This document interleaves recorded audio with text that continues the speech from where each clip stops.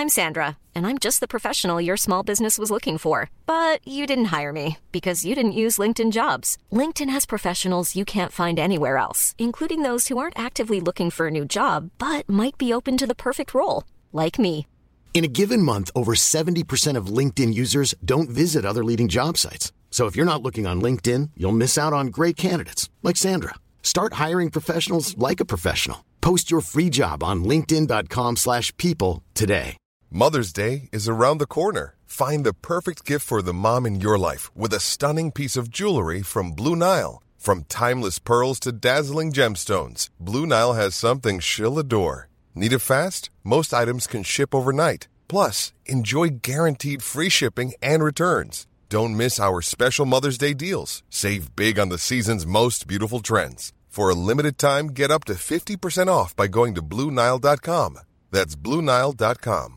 Planning for your next trip? Elevate your travel style with Quince. Quince has all the jet-setting essentials you'll want for your next getaway, like European linen, premium luggage options, buttery soft Italian leather bags, and so much more. And it's all priced at 50 to 80% less than similar brands. Plus, Quince only works with factories that use safe and ethical manufacturing practices. Pack your bags with high-quality essentials you'll be wearing for vacations to come with Quince. Go to quince.com/trip for free shipping and 365-day returns.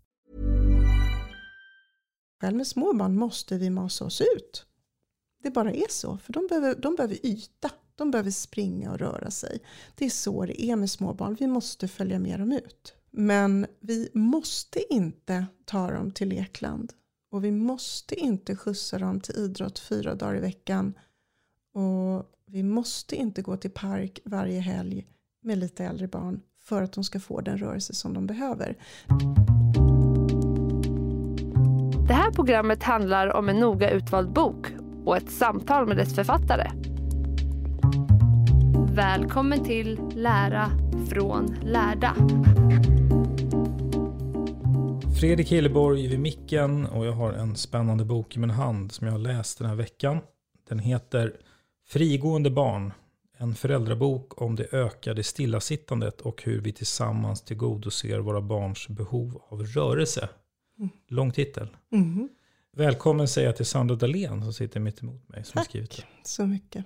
Innan vi börjar prata om den här spännande boken så får du gärna presentera dig, vem du är, vad du gör. Ja, Sandra Dahlén heter som sagt jag, och jag arbetar väldigt mycket som utbildare och föreläsare. Men har också skrivit en del facklitteratur. Och nu har jag gett mig i kast med för mig ett nytt ämne som handlar om barns stillasittande och behov av rörelse. Mm. Har du någon hisspitch? En bok som faktiskt rör barns allra mest grundläggande behov av god hälsa. Och en bok som faktiskt berör oss föräldrar, såklart samhället i stort, men oss föräldrar. Hur kan vi skapa en livsstil för barnen som faktiskt rimmar med deras absolut grundläggande behov av hälsa? Mm. Hur har boken kommit till? Faktiskt även innan jag själv fick barn så funderade jag mycket på vad det är vi skapar för liv till barnen idag. Jag levde mycket med barn omkring mig. Och jag funderade redan då en del på det här med stillasittande rörelse. Eller vad vi tror att barn klarar av idag. Och jag funderade mycket på att skjutsa runt barn länge i barnvagnar och så vidare. Sen när mitt eget barn var ungefär 2 år så läste jag en väldigt lång artikel i Filter som handlade om barns behov av lek, rörelse men också självständighet. Och den satte sig verkligen hos mig. Jag tänkte jättemycket på det jag hade läst. Och nu då, flera år senare, så ville jag ge mig själv att gräva i det här. Jag kände att jag ville ge mig en bok som faktiskt berör mig verkligen personligt och som förälder. Och någonting jag tampas med i vardagen hela tiden. Och jag bestämde mig för att jag vill lära mig mer om barns stillasittande, barns rörelse. Men också hur vi ska komma framåt. Mm. Så kom det fram att jag ville ge mig det. Och vi ska säga det också, du har ju byggt upp den med en hel del research, hänvisar till rapporter, en del forskning och en del intervjuer också. Mm. Med? Jag valde att göra expertintervjuer med olika experter, barnpsykolog, 2 olika barnpsykologer men också KI-forskare exempelvis som har det som specialitet att forska på hälsa och livsstil. Jag gör också en intervju med en idrottslärare för att få in olika expertröster. Ska vi börja prata om kanske sånt som intresserar mig väldigt mycket, eller det är sån här med så här förändring och fenomen, så här samhällsförändringar. Om vi börjar den änden, vad är det du tycker är spännande att liksom lyfta fram där? Det jag tycker är väldigt spännande idag och såklart också lite knasigt och skrämmande, men framförallt väldigt spännande, det är att förändringen har gått så fort till ett bekvämt liv, till ett stillasittande liv generellt, inte bara i Sverige utan hela världen. Det har gått fort. Och samtidigt är vi så vana vid det så vi har inte riktigt förstått hur upp- och nervänt det är. Jag tror inte vi förstår hur stilla vi alla är jämfört med hur lite vi rör på oss. Därför att om vi går och tränar 2 dagar i veckan eller tar en promenad på helgen så tänker vi att vi har rört på oss och varenda steg räknas. Men det har jag tyckt varit intressant i boken, att vi är så långt ifrån generellt proportioner på stillasittande och rörelse. Och vi drar med barnen i det. Jag tror inte att vi förstår hur mycket barnen sitter och hur mycket de behöver röra på sig för att må bra fysiskt och psykiskt. Och den här förändringen har kommit ganska fort. Och liksom smugit sig in. Smugit sig in men ändå fort. För att om vi bara tittar en generation bakåt så tror jag att både du och jag vi levde ju oerhört mycket rörligare liv än vad våra barn gör idag. Men om man ska vara lite kritisk då, för jag kan ju lätt känna så själv så att men när jag gick i skolan och så här, då tyckte jag att vi rörde oss nog mer, var ute mer och sådär. Men det är liksom en känsla, en egen upplevelse.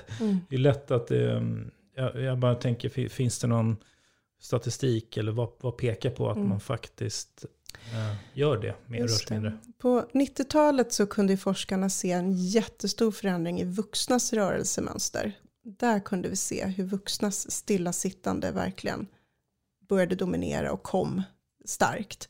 Och hela 20-talet har vi forskning där vi kan se att det gäller barn och unga också och att det stadigt försämras, om man säger så. Det blir mindre rörelse. De siffrorna har ju Folkhälsomyndigheten. Att det blir mindre, ja.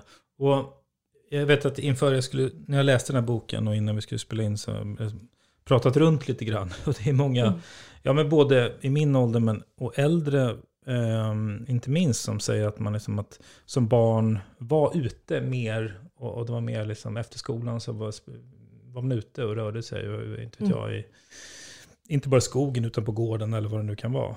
Återvändsgränder, övergivna spår, lekplatser. Gör inte barn det i samma utsträckning som idag? Alltså om man tänker då i genomsnitt så att säga. Absolut inte. Och det är en del av problematiken. Och det finns det också väldigt mycket forskning på. Alltså barns utomhusvistelse och hur den minskar och nästan är obefintlig i alla fall vad det gäller att röra sig ute själv. Det är ett internationellt fenomen men det är också ett svenskt och europeiskt fenomen. Och det är en del i någon form av modernt föräldraskap. Handlar idag väldigt mycket om att ha barnen nära sig, att planera barns aktiviteter, att ha överblick och att inte låta dem i stort sett, jag generaliserar, leka ute själva. Och det är den första generationen föräldrar som gör så. Det var spännande det här med, i början så beskriver tror jag hur mycket man, som illustration, att hur långt man släpper iväg barnen hemifrån. Det har man ju mätt. Just det man har gjort som kartor, som cirklar runt om hur långt ifrån man släpper iväg sina föräldrar eller sina barn. Och då som då en jämförelse, 1919 om vi backar, då fick han ta sig nästan 1 mil bort för att exempelvis gå och fiska på egen hand. Alltså man släppte iväg barnen. Och sen då 1950 så var ringen snarare 1,5 kilometer bort och 1979 800 meter bort och på 2000-talet en liten prick. Alltså man släpper inte iväg barnen själva. Och det är det du illustrerar. 300 meter eller något sånt. Vad var det här för? Det var någon... Det här är i Sheffield tror jag man har kollat. Och det är alltså olika generationer. Och där man har liksom tittat på hur långt bort då hemifrån. Och det känns ju igen utifrån min egna liksom, uppfattning och samtal.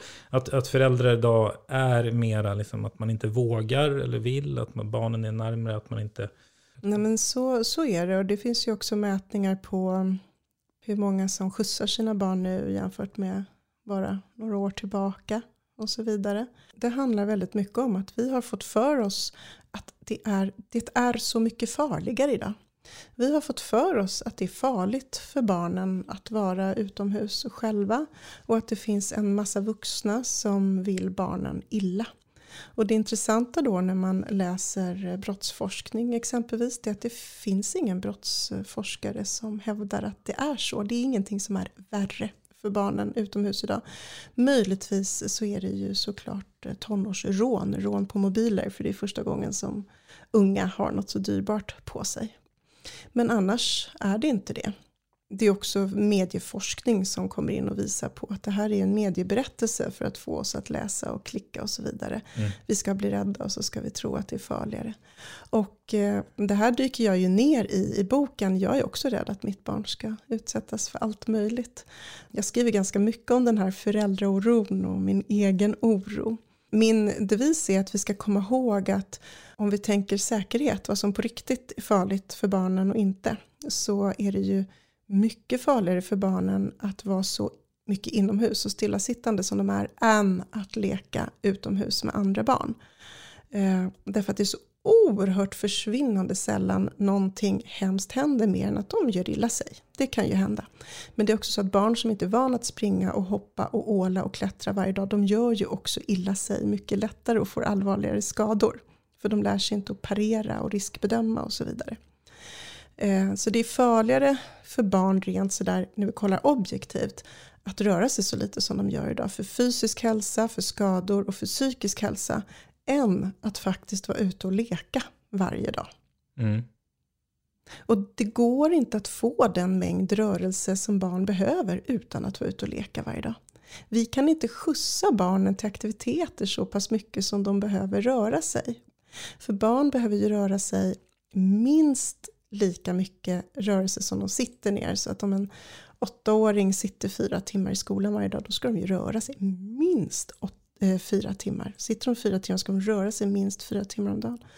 Och 1 timme varje dag ska ju alla barn upp till 18 år röra sig så de får puls och blir svettiga. Och 3 dagar i veckan, och det här är absolut minimum. Absolut minimum man rör sig 1 timme svettig puls varje dag. Och 3 av de dagarna ska ju barnen ta i. Och få någon form av styrketräning och bli riktigt trötta. Superminimum 1 timme om dagen. Det är det forskningen har kunnat se i en skillnad. Och du kan inte skjutsa ditt barn till en träning så att den får minst 60 minuters puls och svettighet varje dag. Och en träning består ju oftast inte ens av det, för det är ju samling och det står på led och det är instruktioner.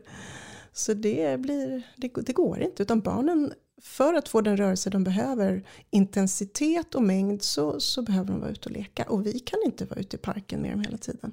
Vi har inte det intresset, tror jag, att vara ute med dem i timmar varje dag. Och vi har annat att göra. Och så du skriver om det också, att många barn, det blir att de rör sig lite mer på vardagar eftersom de på rasten i skolan, eller men oftast lite mindre på helgen till och med när man då är hemma. För att då är man hemma mer eller man sitter inne. Det här är någonting som olika forskare har konstaterat. Och det var därför en av anledningarna till att jag också valde att skriva en föräldrabok.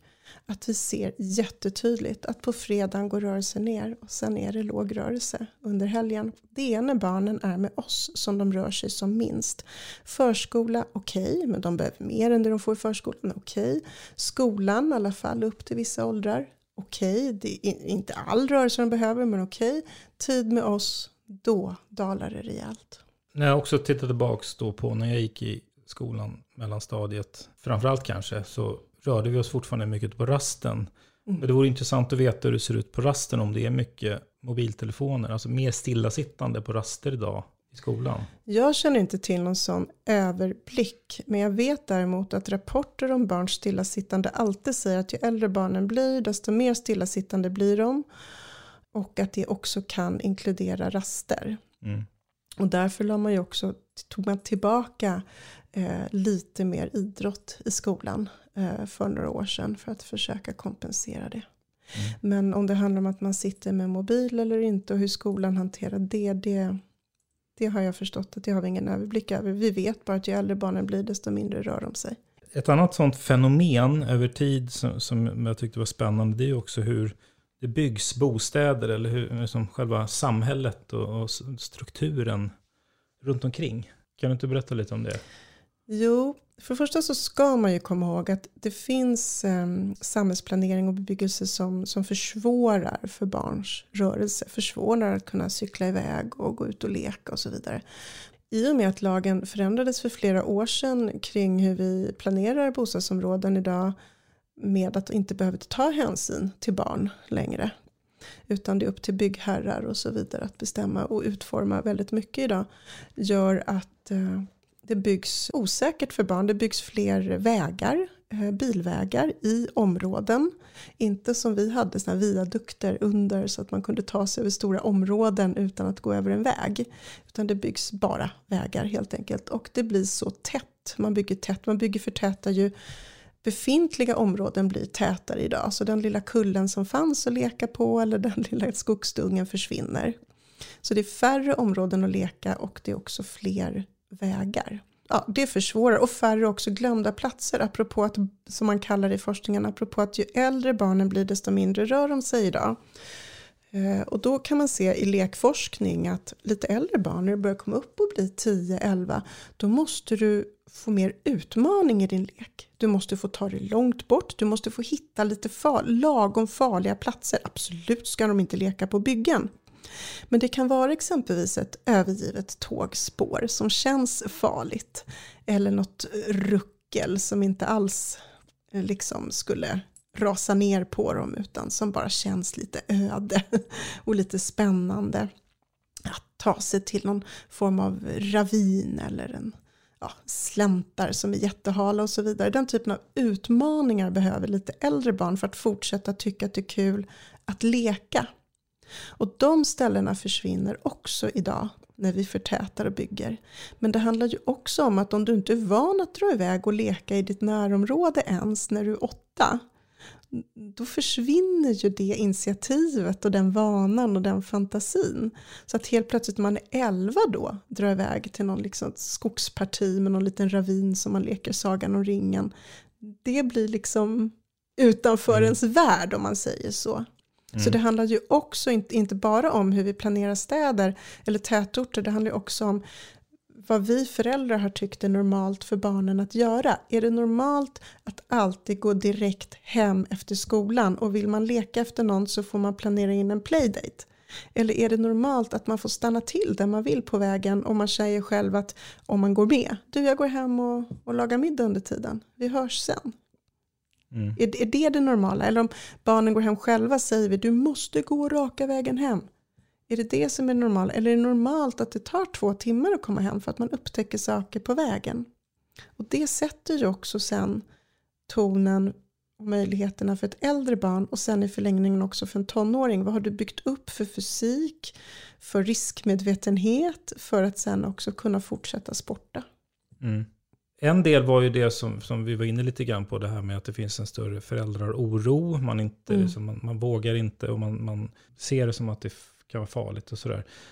En annan del är ju också den nya typen av föräldraskap.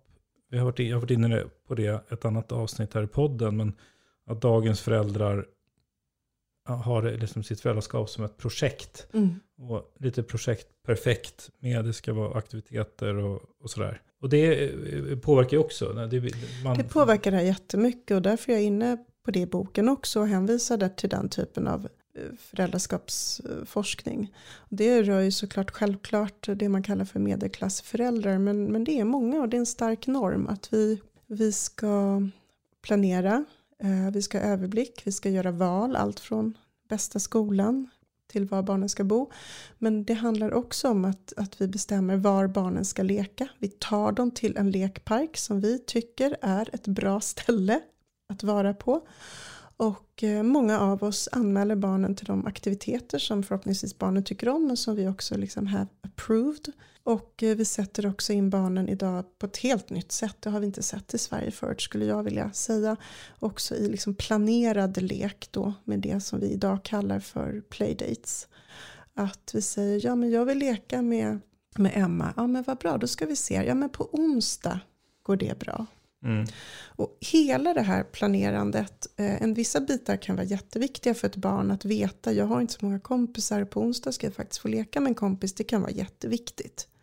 Och det kan vara jätteviktigt att få gå till den här aktiviteten som betyder mycket för en och som är ett bra sammanhang. Men man ska också veta att det finns barnpsykologer idag som menar att i det här planerandet och i de här aktiviteterna, för där ska vi också lägga till myset med familjen och museibesöket och parkbesöket och bullbaket och pysslet som vi gör hemma kanske med barnen och så vidare. Och det är fint, vi ska göra saker med barnen. Men allting tillsammans med planerade aktiviteter gör att det blir för många barn blir det väldigt lite spontan tid.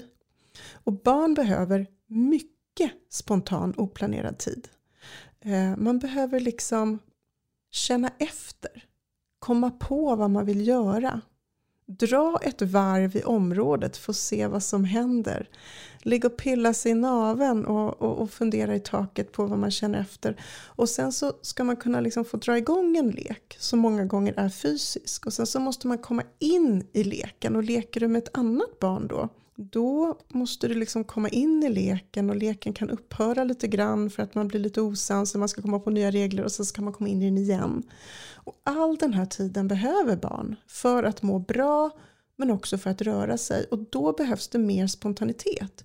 Då måste man kunna få dra med en kompis hem från fritids, eller man måste kunna få ringa på någon bara som man har sett, eller dra ut på gården och se om det är någon där, eller faktiskt få cykla iväg 3 kilometer som inte är bilväg och kolla, händer det någonting på den där fotbollsplanen eller vad det nu är. Så där allting det här hänger ju ihop.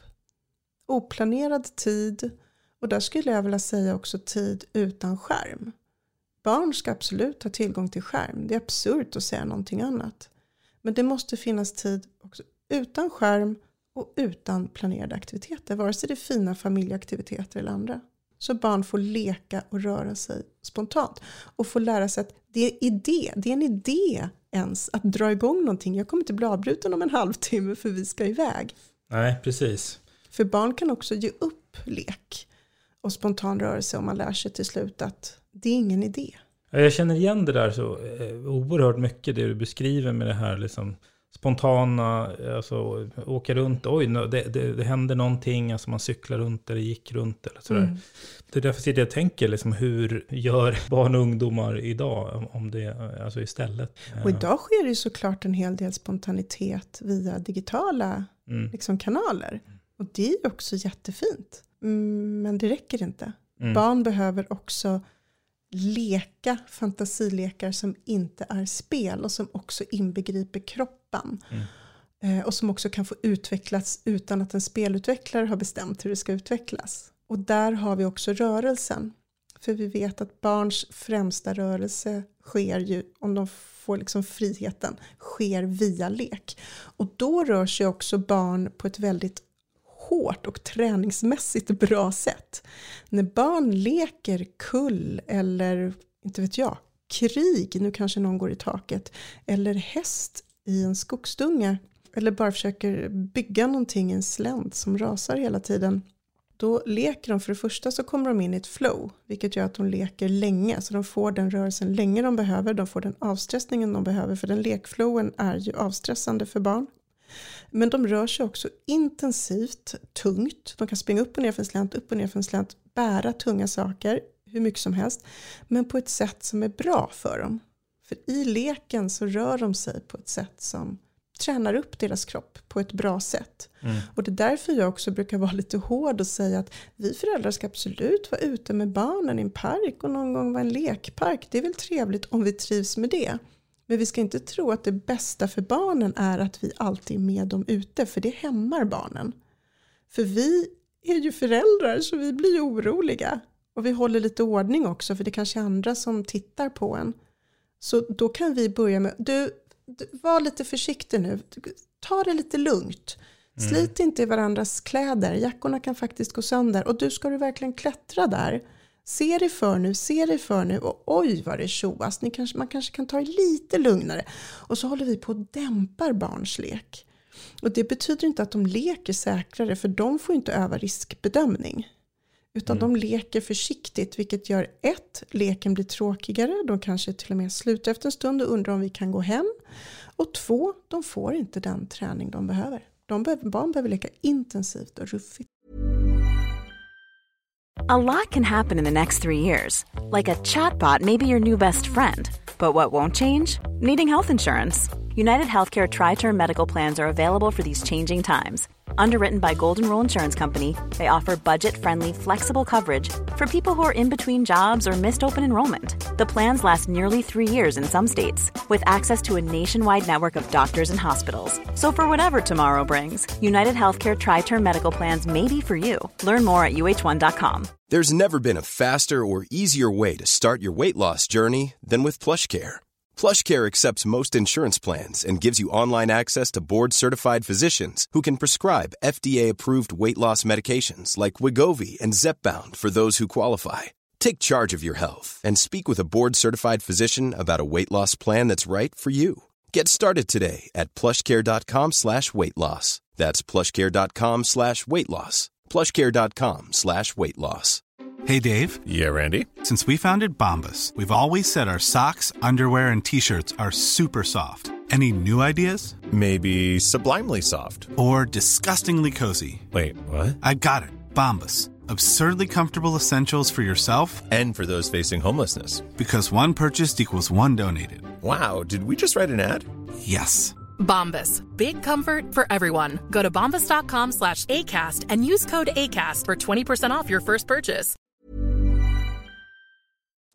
En del i det där, och jag tänkte på det när du sa med att man som förälder liksom vill att säga, ja men man vill ju, då säger att om jag är förälder och har barn och så är det lördag och tänker okej, nu ska de få leka, nu måste jag liksom åka till och ta bilen och åka till någon superlekplats eller vad det blir. Och då kan jag tänka mig också att man som förälder känner att det blir jobbigt liksom. Det blir ju världens, som att man vill vara en bra förälder, men det är klart att barnen ska få, förstår jag menar, att det lätt blir så här lite krav på det också.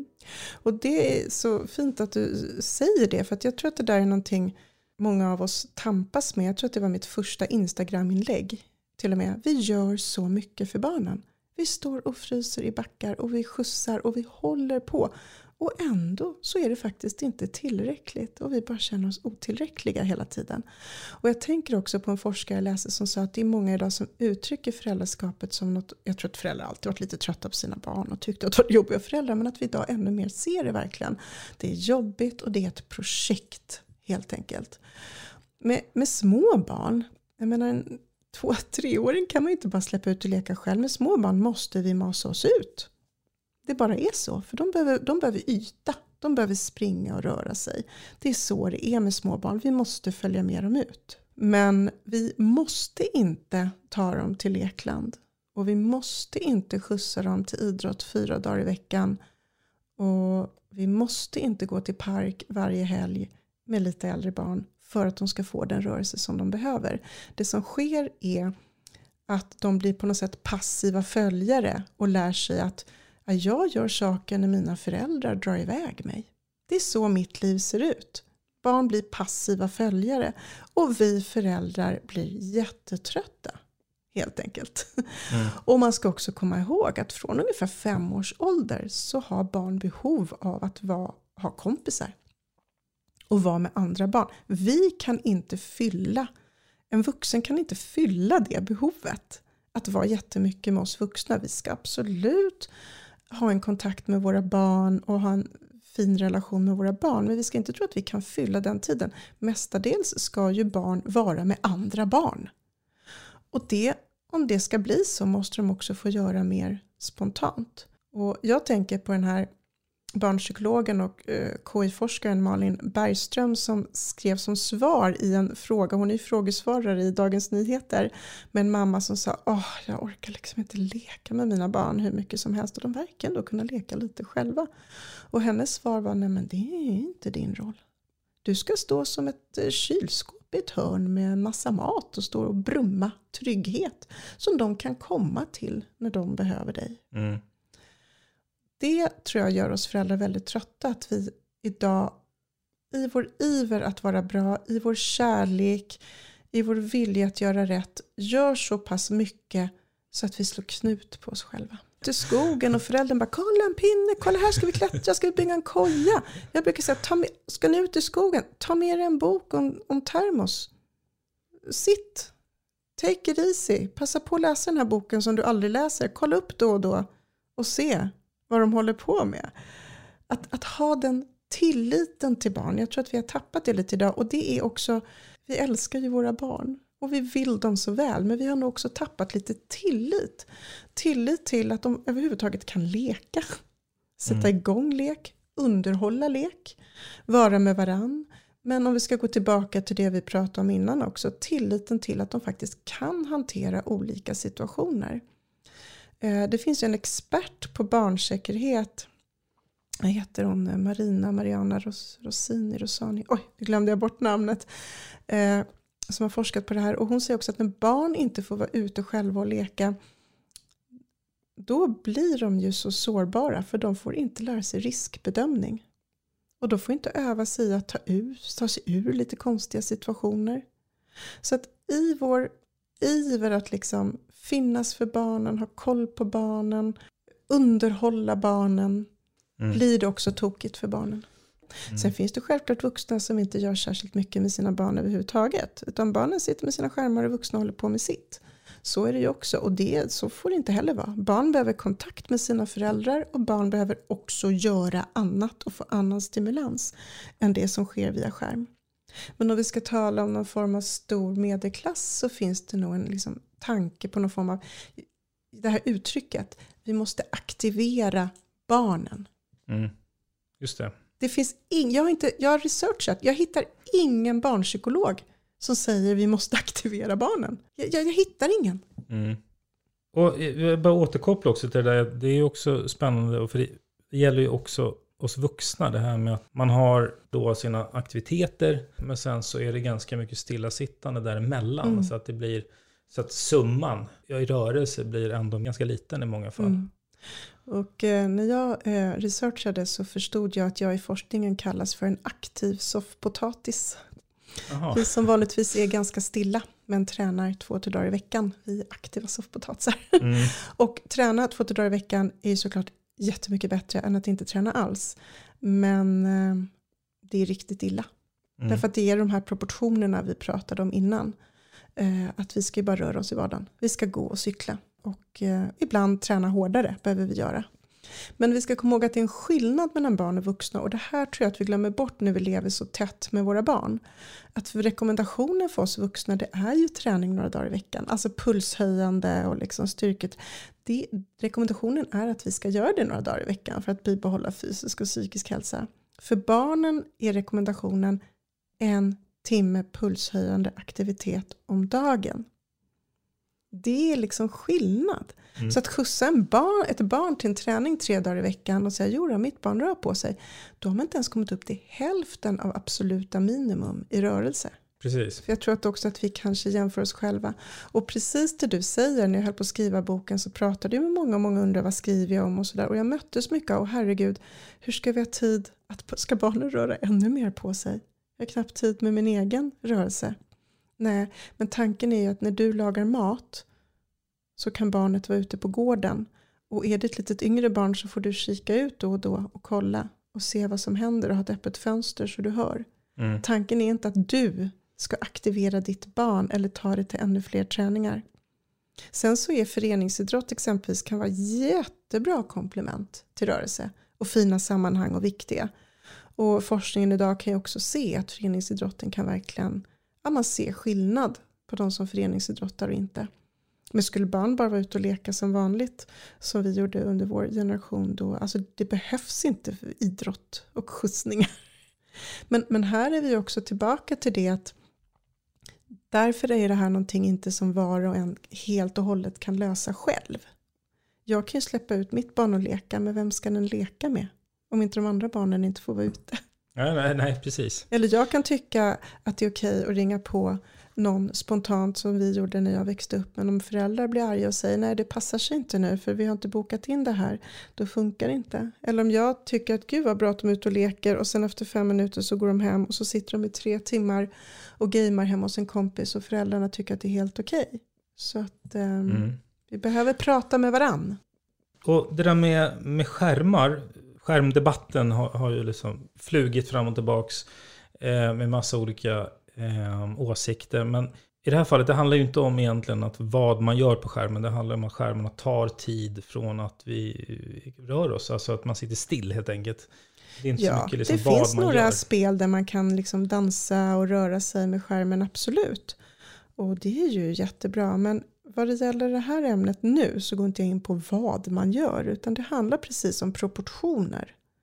Hur mycket rör sig ett barn och hur mycket sitter det still. Och att väldigt mycket kring skärm skapar ju ett extremt stillasittande. Det är inte som att sitta och rita. Där du kniper med fingrarna, rör på en handled, går iväg och hämtar ett sudd, kommer tillbaka, ändrar ställning. Alltså det blir ett ganska extremt stillasittande och också att tiden far iväg. Tiden far iväg. Så det handlar ju liksom om timmarna. Och att det blir tokiga proportioner på rörelse kontra stillasittande. Så det är egentligen ren matematik på en vecka. Liksom. Hur mycket tid rör dig, hur mycket tid sitter man still och så vidare.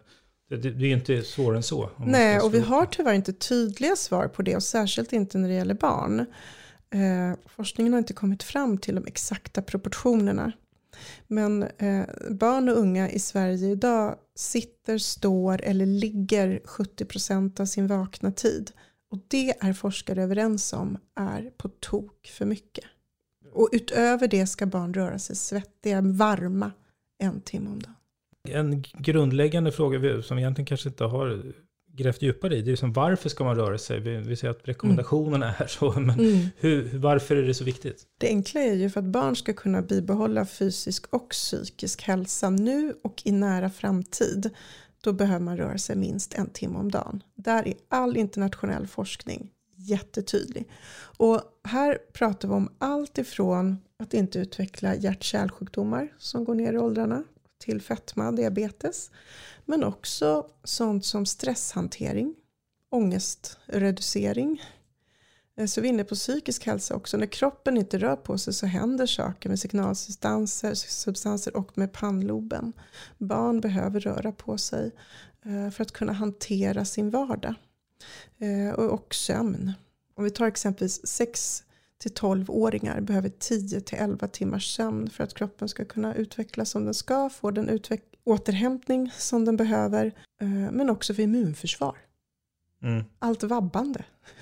Alltså immunförsvar 10-11 timmar per natt. Och ska barn kunna somna i tid på kvällen och sova djupt och bra, då måste de få dagsljus och de måste röra på sig mycket. Barn ska ju stupa i säng liksom, för att få den här djupa och långa sömnen. Sen har vi också sånt som koncentration. Exempelvis hålla ordning på dopaminnivåerna och så vidare. Och sen också slutligen skademinimera. När barn som rör sig mycket får de här små musklerna, kan parera, ta emot sig, falla. Skademinimerar ju såklart risken för allvarliga skador. Om det rör på sig det. Precis, det är ju egentligen då motsatsen till att många föräldrar kanske är oroliga att de ska skada sig om man leker i skogen. Ja, och det tänker jag ingår i vårt uppdrag som förälder. Vi ska oroa oss. För vi ska liksom skapa trygghet för våra barn. Det handlar ju då om att försöka hålla koll på sin oro. När är det på riktigt farligt för barn? Ja, barn upp till 12 års ålder ska inte cykla själva i trafik. Barn ska inte vara i vatten själva. Vi överskattar oftast deras simförmåga exempelvis. Det finns sånt som på riktigt är farligt för barn och som vi ska oroa oss över och hålla koll på. Men annars så kan det bli lätt så att oron tar överhanden. Och då skyddar vi inte längre våra barn, då överbeskyddar vi barnen. Och här tror jag också att vi kan behöva öva oss i att istället guida barn. Jag tänker det som är så bra med vårt föräldraskap idag, det är att vi generellt pratar mer med barn. Vi lär känna våra barn. Vi har har forskning tittat på mindre, ska vi säga, auktoritärt föräldraskap idag. Och det mår ju barn generellt bättre av. Och det ska vi ju nyttja. Vi ska ju kunna guida barn. Om du hamnar i en jobbig situation ute, det är en vuxen som är konstig. Vad gör du då? Om du gör så här, jaha. Och om det händer kan barnet prata med dig så att det inte förvärras, händer igen. Eller kunna guida. Jaha, du är på väg upp i trädet, okej. Hur känns foten nu mot grenen? Tryck hårt på grenen. Är den hård? Är den tjock? Ja, den svaj lite. Okej, prova en annan gren. Att vi kan ju guida barnen så att de har ett större. Finns det stenar under trädet? Ja, det finns ju fler. Välj det andra. Istället för att akta eller gör inte. Men här, det är ju en utmaning för oss. Här har vi ju då blir det ett nytt tänk. Och att våga lita på barnen. Att barn kan också ta hand om sig. För att det jag tyckt varit allvarligt när jag har kollat upp de här ämnena, det är när barnpsykologer säger att när vi hela tiden hovrar över barnen och när vi hela tiden måste eskortera dem överallt, så ta dem till ett kalas i området. De kan inte gå själva i sitt eget område. Jag tar det som exempel. Eller de får inte leka en skogsdunge 500 meter bort. Då talar vi också om för barnen att du är inte kapabel. Samtidigt som den här världen är väldigt farlig. Den kombinationen, världen är farlig, jag måste vara med dig hela tiden. Du är inte kapabel att ta hand om dig själv. Det är inte en bra kombo för självkänsla. Och att lära sig att ta sig ur olika situationer. Det är intressant. En tanke som slog mig nu var ju det här med att man, som du sa, att idag så har man mer dialog med sina barn, vilket tidigare generationer föräldrar hade i mycket mindre utsträckning. Eller liksom backar man i tiden så var det till och med att normen liksom att pappan var inte liksom inblandad i barnuppfostran i vissa delar liksom, utan jobbade och sådär. Och så har det ju skett förändringar. Men då kan man nästan så att man kan tänka sig då i framtiden kommer man prata om så här, ja men tänk dig förut så här, då var det att föräldrarna skulle projektleda barnen i fri lek på lördagar liksom. Att man tittar tillbaka och tänkte att vi får se vad som... Förhoppningsvis gör vi det. Ja. Jag tänker det är såklart att varje föräldrageneration har sina utmaningar. Ja. Och jag vill passa på att inte försköna vår egen generation och andra generationer bakåt. Barn kunde fara oerhört illa utomhus och när de lekte i andra barn och i stora barngäng. Och det var mycket vanligare med olycksfall och allvarliga olycksfall och död bland barn när barn var ute och lekte förut. Men jag tänker att med vårt föräldraskap idag, där vi faktiskt där vi har en helt annan dialog med barnen. Hur var det idag? Hur mår du? Vad hände? Kan vi som sagt stötta och guida? Vi har också teknik idag, där vi faktiskt kan ha kontakt med våra barn, där man kan ha en deal. När det är tufft, ring direkt. Och när vi tycker att nej men nu är det för mörkt och nu vet jag inte vad barnet är och det är ändå kväll, då kan vi ringa hem dem på ett annat sätt. Våra föräldrar var ute och letade efter oss, vi kan ringa hem dem. Så att vi verkligen nyttjar de styrkor som vi har idag. Ja, det blir också liksom nästan en paradox. Man har bättre teknik men man vill att de ska vara närmare samtidigt. Förut hade man tekniken men barnen fick ändå vara längre bort. Ja, jag läste en sån trygghetsforskare som sa att vi har det bättre och bättre och vi blir samtidigt otryggare och otryggare. Vi är mer och mer vi är rädda för generellt i samhället och det spelar också över på hur vi då förhåller oss till barnen. Ja, och sen tycker jag det ligger väldigt mycket i det här, tänker jag, med att föräldrar också vill vara den perfekta föräldern. Alltså föräldraskapet har blivit någon slags superprojekt. Vilket på ett sätt också är fint. Det är ganska provocerande att tänka bakåt att man skaffade barn och sen tänkte att det var inte mer med det och man tänkte inte på hur man skulle man reflekterade på samma sätt hur man skulle vara som förälder och det är också jätteprovocerande. Men som sagt, i viljan att göra rätt och bra kan vi råka slå knut på oss själva. Och det sätter käppar i hjulen för barns lek och rörelse. Ja, och du har en sån berättelse i boken när din son hade tråkigt hemma en kväll eller en lördag någonting. En lördag för middag. när han hade tråkigt och då kan jag liksom också sätta mig in i situationen att många föräldrar vill lösa det. Liksom. Okej, bra, då gör vi det här. Men du kan ju berätta själv, men du Så här, men då ja, får du och liksom det här lösa vill jag också säga att det är inte för att jag är en sån fantastisk människa, utan jag har ju försökt liksom läsa på och koppla till vad en barnpsykolog skulle göra och säga och sådär. Men det har jag lärt mig, att ett barn säger jag har tråkigt, det är inte farligt. Det är ingenting som behöver lösas. Och det jag skriver om där, det är ju när mitt barn inser där på lördag förmiddagen att nu är det slut på skärm. Helt enkelt. Nu blir det inget mer. Han har säkert hållit på ett par timmar. Så det är så. Men nu blir det inget mer skärm. Och då beskriver jag en situation då hämtad ur livet där han liksom går runt med hängande armar. Och det är jättejobbigt och det är jättesynd om honom. Och jag har tråkigt och mamma. Liksom så. Och där jag försöker att hålla mig lugn. För jag vill ju bara, men du, ska du göra det här? Ska du dra fram det här? Och vad händer då när man säger så till ett barn som har tråkigt? De säger ju inte ja. Nej. Så det är liksom, det är vägs ände. Så där försökte jag bara hålla mig lugn och säga, du okej, jag förstår, det är tråkigt, trist. Får se vad som händer. Får se vad som händer i det här tråkiga. Liksom. Varpå han då till slut börjar bygga Lego och glömmer bort tiden totalt. Ja, men exakt. Ja, men det var en bra sån tanke just det där kring att det är faktiskt inte farligt just för barn att ha tråkigt. Nej, och jag tycker inte barn ska ha liksom tråkiga liv där ingenting händer. Det är ju fruktansvärt. Men att ha lite tråkigt en stund, det är ju en källa till kreativitet. Och att verkligen få känna efter. Verkligen, vad vill jag göra? Vad känner jag för att göra nu? Men det hänger ju också på då att man som förälder inte då, nej, hörru du, vad ska du dra fram målargrejerna? Vi ska ju äta om en kvart. Nej, men gör inte det. Eller du, nej, vad håller du på med nu? Ska du bygga? Men jag är precis städat. Då funkar inte det här. Utan där gäller det att hålla i sig. Och visa att hitta på saker och ting. Det är det normala. Jag tänkte som avslutning, som om vi ska skicka med någon rekommendation till de som lyssnar. Förutom att läsa boken, för vi har hoppat lite och pratat lite om varje. Men vad skulle du säga till de som lyssnar? Vad är dina tankar kring det här som man kan skicka med? Jag tänker så här, jag tror att det är vi vuxna som måste utmana oss. Vi föräldrar måste utmana oss själva. Och jag tror att vi behöver göra det i små steg. Om vi är i en lekpark med barnet så kan vi behöva utmana oss i att sitta på bänken och ta det lugnt och låta barnen leka i lekparken och se vad som händer utan att vi interagerar. Vi kan behöva sen utmana oss själva att lämna lekparken i 3 minuter, såklart ska barnet veta om det, i 3 minuter och se vad som händer. Det är inte en 2-åring vi pratar om här nu.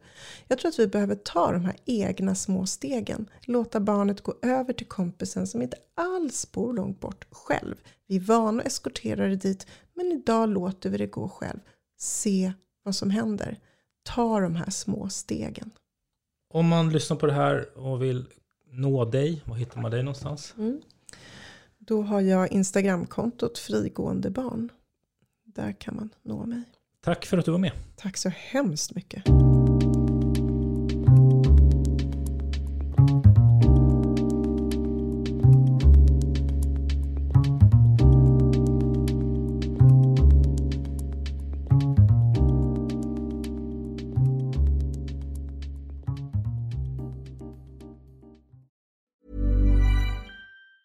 Normally, being a little extra can be a bit much.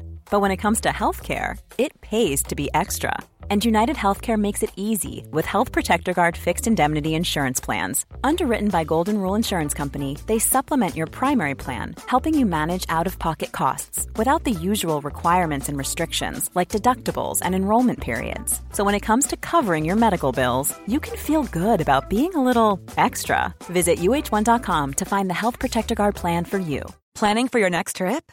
Elevate your travel style with Quince. Quince has all the jet-setting essentials you'll want for your next getaway, like European linen, premium luggage options, buttery soft Italian leather bags, and so much more. And is all priced at 50 to 80% less than similar brands. Plus, Quince only works with factories that use safe and ethical manufacturing practices. Pack your bags with high-quality essentials you'll be wearing for vacations to come with Quince. Go to quince.com/pack for free shipping and 365-day returns.